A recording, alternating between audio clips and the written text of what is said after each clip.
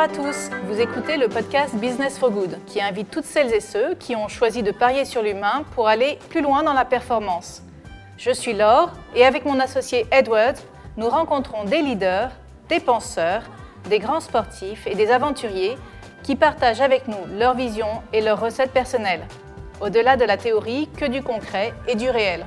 Aujourd'hui, c'est le tour d'un invité vraiment unique, Eric Bellion, aventurier fondateur de Comme, seul, Homme. Un palmarès exceptionnel, sans jamais avoir fait de traversée en solitaire, il décide en 2016 de se lancer dans le Vendée Globe. Et à la surprise de tous, il arrive 9e et premier bizuth, ce qui lui vaut le titre de héros de l'année par le Parisien. Puis l'aventure continue, avec en 2018 La route du Rhum et la distribution par les cinémas UGC d'un film retraçant son aventure extraordinaire. Nous avons la chance de lui poser quelques questions juste avant son embarquement pour une nouvelle aventure passionnante dans le Pacifique. Alors Eric, quelle aventure, quelle performance? Est-ce que tu peux nous donner ton secret? Écoute, le secret, c'est que sur le Vendée Globe, c'est que j'ai découvert qui j'étais vraiment. C'est-à-dire que j'ai découvert que j'avais mes limites, j'ai découvert que j'étais quelqu'un de fragile, que j'étais pas un super-héros, et en découvrant ça, j'ai pu me focaliser sur mes richesses. Et en fait, j'ai pu faire ma course. J'ai pas fait la course d'un autre, j'ai pas voulu imiter quelqu'un, j'ai pas voulu juste me fier aux recettes qu'on m'avait données. J'ai fait ma course et donc j'ai tiré le maximum que je pouvais tirer du trio qui était moi, le skipper, le bateau et puis l'océan. Et ça a donné des résultats incroyables. Et tout ça, j'ai pu le faire parce que ça faisait 15 ans que je travaillais sur le sujet de la différence, de la diversité humaine, et que j'avais, avec des équipages d'hommes et de femmes tous différents, trouvé des principes d'action pour vraiment faire de cette différence une richesse. Au-delà de tous les mots bien pensants qu'on entend partout, vraiment une méthode à la fois pragmatique et qui demande une volonté farouche. Et c'est en suivant cette méthode, ça m'a aidé à trouver ça. Alors, excuse-moi de t'interrompre, parce que tu vois, dans l'entreprise, on parle beaucoup de diversité, on en a beaucoup besoin, on en a très envie, puis il faut aller vite. Est-ce que tu peux nous donner un peu plus de secrets sur ta méthode? Si tu veux aller vite, déjà, c'est mort. Parce que si tu veux aller vite, il faut choisir des clones, ça va, des gens qui ont en commun les mêmes codes. Et ça, tu vas vite. La seule chose, c'est qu'avec ces clones, tu n'iras jamais loin. Parce que des vrais clones, ça n'existe pas. Et quand tu vas aller vite, tu fais toujours travailler ceux qui ont compris le plus vite et ceux qui sont les plus efficaces le plus vite. Et tu les fais travailler au maximum. Et ceux qui sont un tout petit peu à la traîne, tu les laisses de côté. Et ce qui se passe, c'est que ceux qui travaillent vite, à la fin, ils sont épuisés parce qu'ils font tout. Et ceux qui sont à la traîne et qui sont mis de côté, ils démissionnent du projet. Et donc, ta performance, elle est mathématiquement vouée à s'écrouler. En revanche, quand tu recrutes des gens différents et que tu t'es surtout, alors c'est ça qui est très important, tu t'es surtout assuré qu'ils partagent le même fondamental, c'est-à-dire le même objectif et le même engagement et la même façon d'atteindre l'objectif, là, tu as forcément un temps d'adaptation pour que ces gens aux profils différents se mettent d'accord, créent des passerelles entre eux, créent un langage et travaillent ensemble. Ça prend un peu de temps, mais ça, c'est voué au succès. Et surtout, le temps donné pour que ces gens s'accordent, le dialogue qui est mis en place, ça crée un historique commun qui va permettre de les souder très très longtemps. C'est pas une théorie que je sors, hein. C'est des choses justement que j'ai vues dans l'action. Je sais que tu avais fait par exemple un équipage avec des profils très différents. Ça n'a pas dû être facile. Les premiers jours ont dû être assez compliqués même. Tu peux nous donner des exemples concrets? Écoute, moi j'ai monté plusieurs équipages d'hommes et de femmes tous différents. La première fois que je l'ai fait, je me suis trompé. C'était un moment où je voulais créer un équipage de sportifs valides et handicapés à parité sur un record à la voile. Et donc, je suis allé chercher 3 sportifs handicapés et 3 sportifs valides. Et en me disant que si je trouve des gens qui en veulent, qui ont la capacité physique et mentale de le faire, ça va fonctionner. Et la seule chose, c'est que je me suis trompé lourdement. J'avais pas besoin de 3 personnes handicapées et 3 personnes valides. J'avais besoin de 6 marins. 6 marins qui partageaient avec moi le même sens de l'engagement, le même sens du sacrifice, la même envie de collaborer. et la même envie de tout donner sur le record, le fait d'aller le plus vite possible. Et dans ces 6 marins, il pouvait y avoir 3 sportifs handicapés et 3 sportifs valides. Ça change tout. Et donc, le début, ce premier équipage, là où je me suis trompé dans le casting, ça a été terrible. Humainement, même horrible. Pendant 3 ans, on s'est entraîné et on a tous souffert. Et moi y compris, j'ai mis 1 an à m'en remettre humainement parce que on était dans tous les écueils possibles de quand on travaille et quand on est complètement différent. Surtout avec le thème du handicap, qui est quelque chose d'un sujet très sensible où il y a beaucoup d'émotions parce qu'on adresse tout ce qui nous fait peur, hein, qui est surtout la fragilité. Écoute, et à partir du moment où j'ai compris qu'en premier lieu, il fallait que je trouve des gens qui me ressemblent invisiblement, c'est-à-dire des gens qui partagent avec moi le même objectif et la même façon d'atteindre cet objectif, et qu'il fallait que je prenne du temps pour les repérer. Et une fois que je les avais repérés, que je choisisse les gens les plus différents de moi, en me disant cette différence-là sera un point fort après. Et donc, en faisant ce travail, ça a cartonné au-delà de toute espérance. Et honnêtement, sur un gros bateau difficile, sur des courses vraiment très exigeantes, un équipage recruté parce que les gens se ressemblent invisiblement et de gens complètement différents, mais solidaires sur le même objectif, en 4 mois, on était vraiment opérationnel et on était bon. Et on allait battre des professionnels, de gens qui se connaissaient très bien. Au lieu des 3 ans que vous avez passé dans le premier équipage. Exactement. Wow. Et si on fait le pari de la différence, mais de la différence intelligente, hein, la bien-pensance est un poison. La bien-pensance, la pitié, c'est un poison. Il faut s'en débarrasser. Il faut être extrêmement pragmatique quand on décide de choisir la différence. Et quand on décide de prendre la différence, il y a un risque. Parce qu'à chaque fois, il y a des risques, parce qu'on n'est pas du tout dans sa zone de confort, mais c'est un risque intelligent, parce que c'est voué au succès. Et je peux dire, si vous faites ce pari-là, en 4 mois, ça fonctionne. Et il ne faut pas oublier que ça demande un management hyper engagé. Ça demande du temps pour se comprendre, se connaître, effectivement. Évidemment, et du temps, c'est largement la denrée la plus rare, en fait, dans le monde de l'entreprise et du business, malheureusement. Mais je crois que c'est une erreur. Hein. Je pense que vraiment l'entreprise a repensé le temps de la performance. Je pense qu'il y a toujours aussi une forme d'agitation, une agitation qui est là pour se rassurer. Et donc, c'est pour ça, moi, j'ai fait la route du Rhum dernièrement pour essayer de repenser le rythme de la performance. Et on confond vitesse et efficacité. On confond vitesse et performance. La performance, c'est pas la vitesse. Ce qui est intéressant, et je crois que c'est ce qu'on doit vendre à une entreprise, c'est de se dire, bah voilà, on va être performant longtemps. Mais si on se lance avec une équipe et qu'on ne sait pas expliquer, qu'on n'a pas créé ces confiances-là, bah, ça va marchoter, mais ça ne va jamais marcher. On ne va jamais atteindre les performances qu'on peut atteindre avec une équipe humaine. On peut atteindre des choses incroyables qu'on ne peut même pas imaginer. Et pour ça, il faut se donner un peu de temps pour investir cette relation humaine. Tout à fait. C'est pas si long que ça, c'est ça qui est fou. Moi, à chaque fois, j'ai mesuré que c'était pas assez long.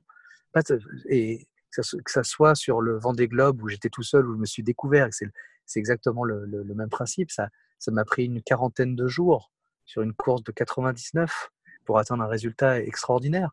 Sur les précédents équipages, ça m'a pris entre 3 mois et demi et 4 mois. Mais après, pour aller battre des professionnels, pour finir 8e sur le Fastnet, qui est une énorme course, enfin voilà, on peut atteindre des résultats incroyables à partir du moment où on accepte de garder la main sur ce sur quoi on a la main et lâcher prise sur le reste. Je suis tout à fait d'accord avec toi. C'est rafraîchissant, ça fait du bien à entendre. Alors on aura compris, la vitesse, c'est pas forcément l'efficacité, ou en tout cas, ça fait pas gagner sur le long terme. Tu vois, nous, avec mon associé Edward, on aide les entreprises à innover, à trouver des nouvelles opportunités de croissance. Alors forcément, j'ai envie de demander à l'aventurier que tu es, qu'est-ce qui fait un bon pionnier ? Alors écoute, déjà, je crois que c'est un peu une came. C'est-à-dire que plus on va voir ailleurs et plus on a envie d'aller voir ailleurs. C'est compliqué parce que quand tu es pionnier, tu découvres quelque chose qui fait mal au début, c'est que tu n'es pas seul, tu es moins que seul. Si encore tu étais seul dans ta décision d'aller dans un terrain qui n'a pas été défriché, ça serait bien. Mais en fait, il y a des tas de gens qui viennent te prendre de l'énergie en te disant que tu n'y arriveras jamais, que c'est pas pour toi et que c'est vraiment une imbécilité d'aller sur ce terrain, de pas défricher. Il faut accepter ça. Donc, je crois que la première chose à faire, c'est se dire, c'est pas se laisser décourager. Et souvent, les gens qui sont des pionniers, ce sont des gens qui n'ont jamais abandonné, qui sont capables d'y aller en se disant, c'est vraiment ce que je veux intimement.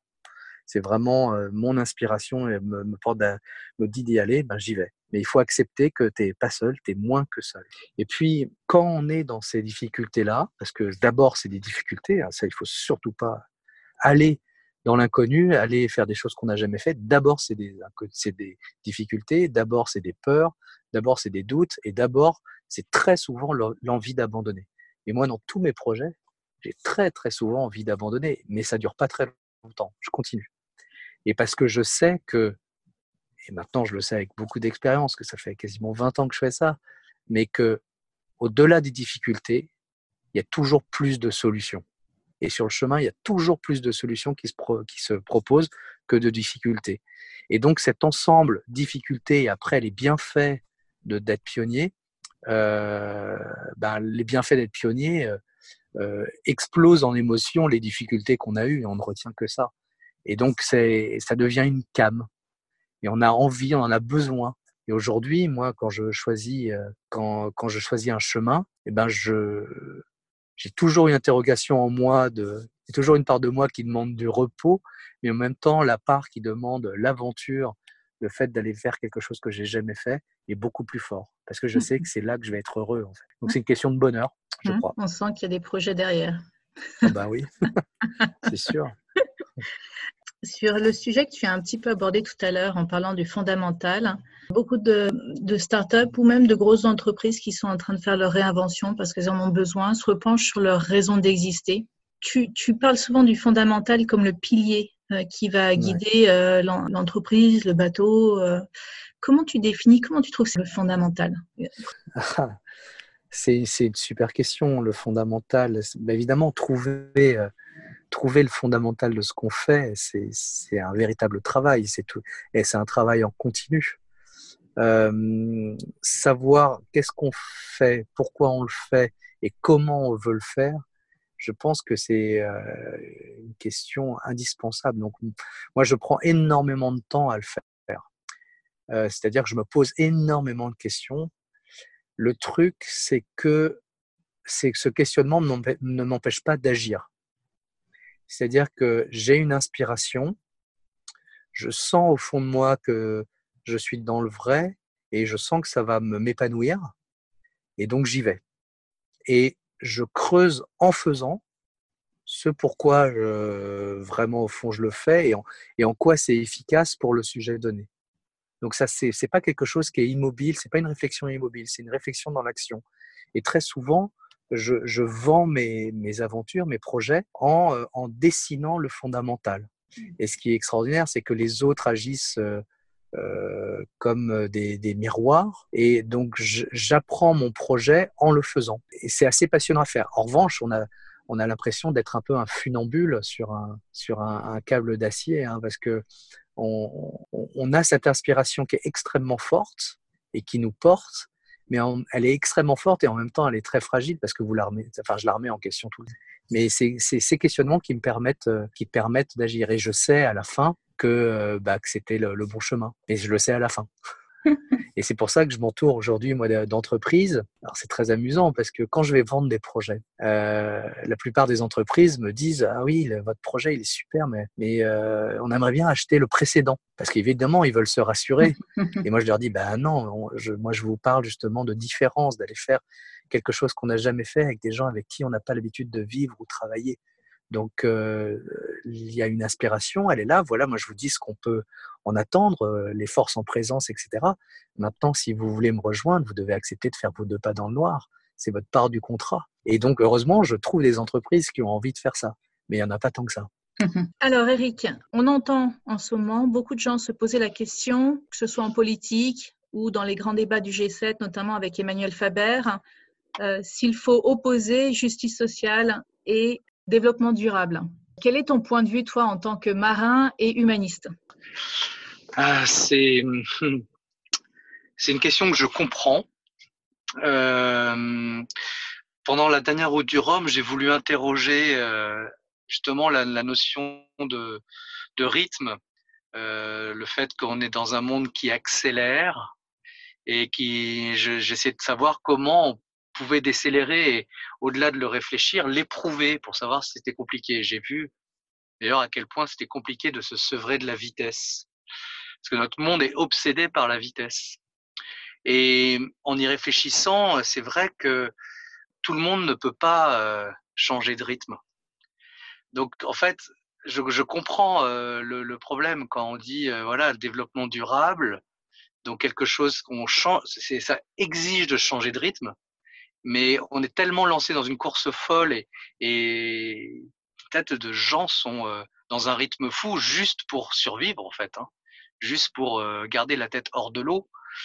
Donc les questions que l'on pose quand on parle de développement durable sont à des années-lumière du quotidien de tas de gens. Donc je comprends parfaitement ça. Et c'est vrai que dans la transformation, ça va être compliqué parce que des gens ne peuvent pas se transformer, quoi. En revanche, c'est sûr que là où on veut arriver, en faisant évoluer le monde vers un développement durable, ça va de pair avec l'humain. Pour moi, tout ça, c'est juste une question d'harmonie.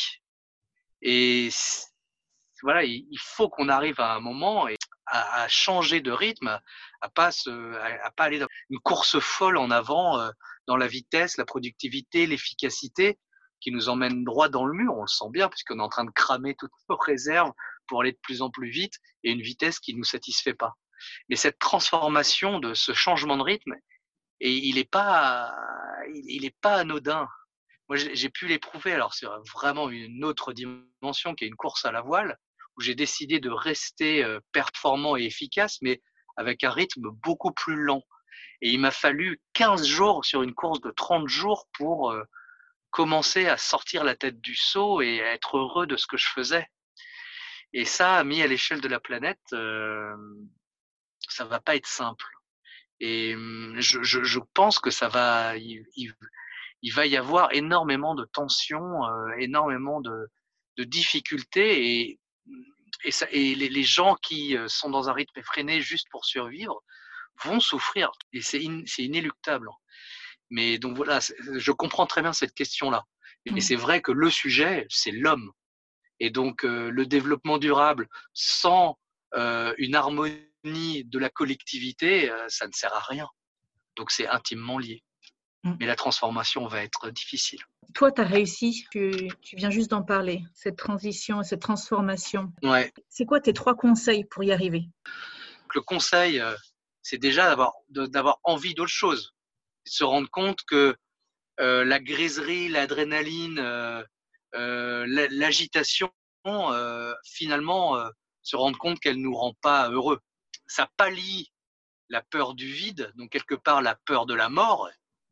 Et on est tous humains, on a tous peur de mourir, donc on essaie de s'agiter, de faire un maximum de choses, d'être le plus efficace possible, donc on s'agite, et on est loin du compte parce qu'on n'est ni efficace ni performant, on va juste vite. Donc c'est déjà s'ouvrir à un autre rythme. C'est aussi, il faut se détacher du regard de la majorité des gens. Et ça, c'est on ne peut plus difficile. Et on voit dans toutes les organisations, à partir du moment où on décide de prendre, par exemple, plus de temps pour faire en sorte que le groupe fonctionne mieux, par exemple, prendre plus de temps pour se briefer, se débriefer, c'est très mal vu. Moi, dans mes équipes, on prend beaucoup de temps pour se parler, et les autres équipes, quand elles nous croisent toujours en train de parler, nous disent vous, comme un seul homme, vous êtes toujours en train de causer. Sous-entendu, on ne travaille pas, alors qu'on travaille. Donc ça, c'est déjà se détacher de la vue de l'autre. Donc c'est aller voir quelque chose de différent, se détacher de la vue de l'autre, et puis après, c'est ouvrir les yeux, quoi. Et sortir de l'agitation, c'est ouvrir les yeux sur tout ce qu'on a, sur ce qu'on a soi,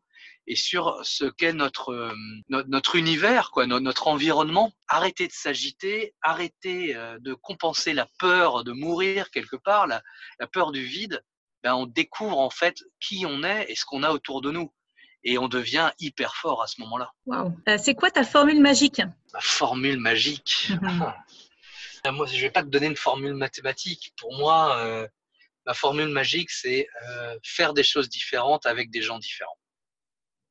Ça marche. Et c'est toujours ce que j'ai en tête, parce que je sais que c'est en faisant des choses différentes avec des gens différents que je vais créer. C'est en faisant des choses différentes avec des gens différents que je vais être performant, mais d'une performance que je ne peux pas imaginer quand je suis au départ. Et ensuite, c'est ce qui va me rendre heureux, au bout du compte. Et voilà, donc c'est ça ma formule magique. Super, hein, merci. Peux-tu nous recommander un livre, un film ou une vidéo? J'ai regardé un film récemment qui s'appelle Free Solo, qui est l'histoire d'une ascension sur la plus grande paroi qui est dans le Yosemite, qui s'appelle El Capitan, qui fait un peu moins de 1000 mètres de haut. Et c'est la première fois que quelqu'un faisait ça sans être assuré par une corde. Il s'appelle Alex Honnold. Et le film est absolument passionnant. Parce que on voit la naissance, justement la naissance d'un homme qui abandonne ses duels pour devenir humain vraiment, pour se rencontrer. Et c'est extraordinairement beau. Et les difficultés sont extraordinaires et pas là où on imagine. Donc, moi, je vous recommande chaudement d'aller voir le film d'Eric, Comme un seul homme. Eric, tu peux nous dire comment se procurer ce documentaire, ce film passionnant? Ah bah vous l'avez, le film est disponible sur les services de vidéo à la demande, hein, les plus courants. Je vais pas citer de marque, mais il y en a plein. Génial. Sur Internet. C'est noté. Quel est ton nominé pour le prochain podcast? Ah, la question. Qui est-ce que j'aimerais bien écouter maintenant? Il faut que tu ailles voir Gonzague de Blinière. Quelqu'un de très important pour moi, parce que c'est quelqu'un qui mécène mes aventures depuis, on va dire, 12-13 ans. Et c'est un banquier qui est en train de révolutionner la finance. Génial. Merci beaucoup, Eric. Parfait. Et puis, je crois que tu pars Laure. pour de nouvelles aventures. Si tu peux nous faire un petit teaser. Écoute, je pars à la recherche de la recette de l'harmonie. Wow. Et donc, j'ai armé une goélette et je vais aller chercher dans le Pacifique, parce que c'est l'endroit le plus éloigné géographiquement de chez moi, des gens qui, comme moi, s'intéressent au fait de transformer la différence ou la diversité en force collective.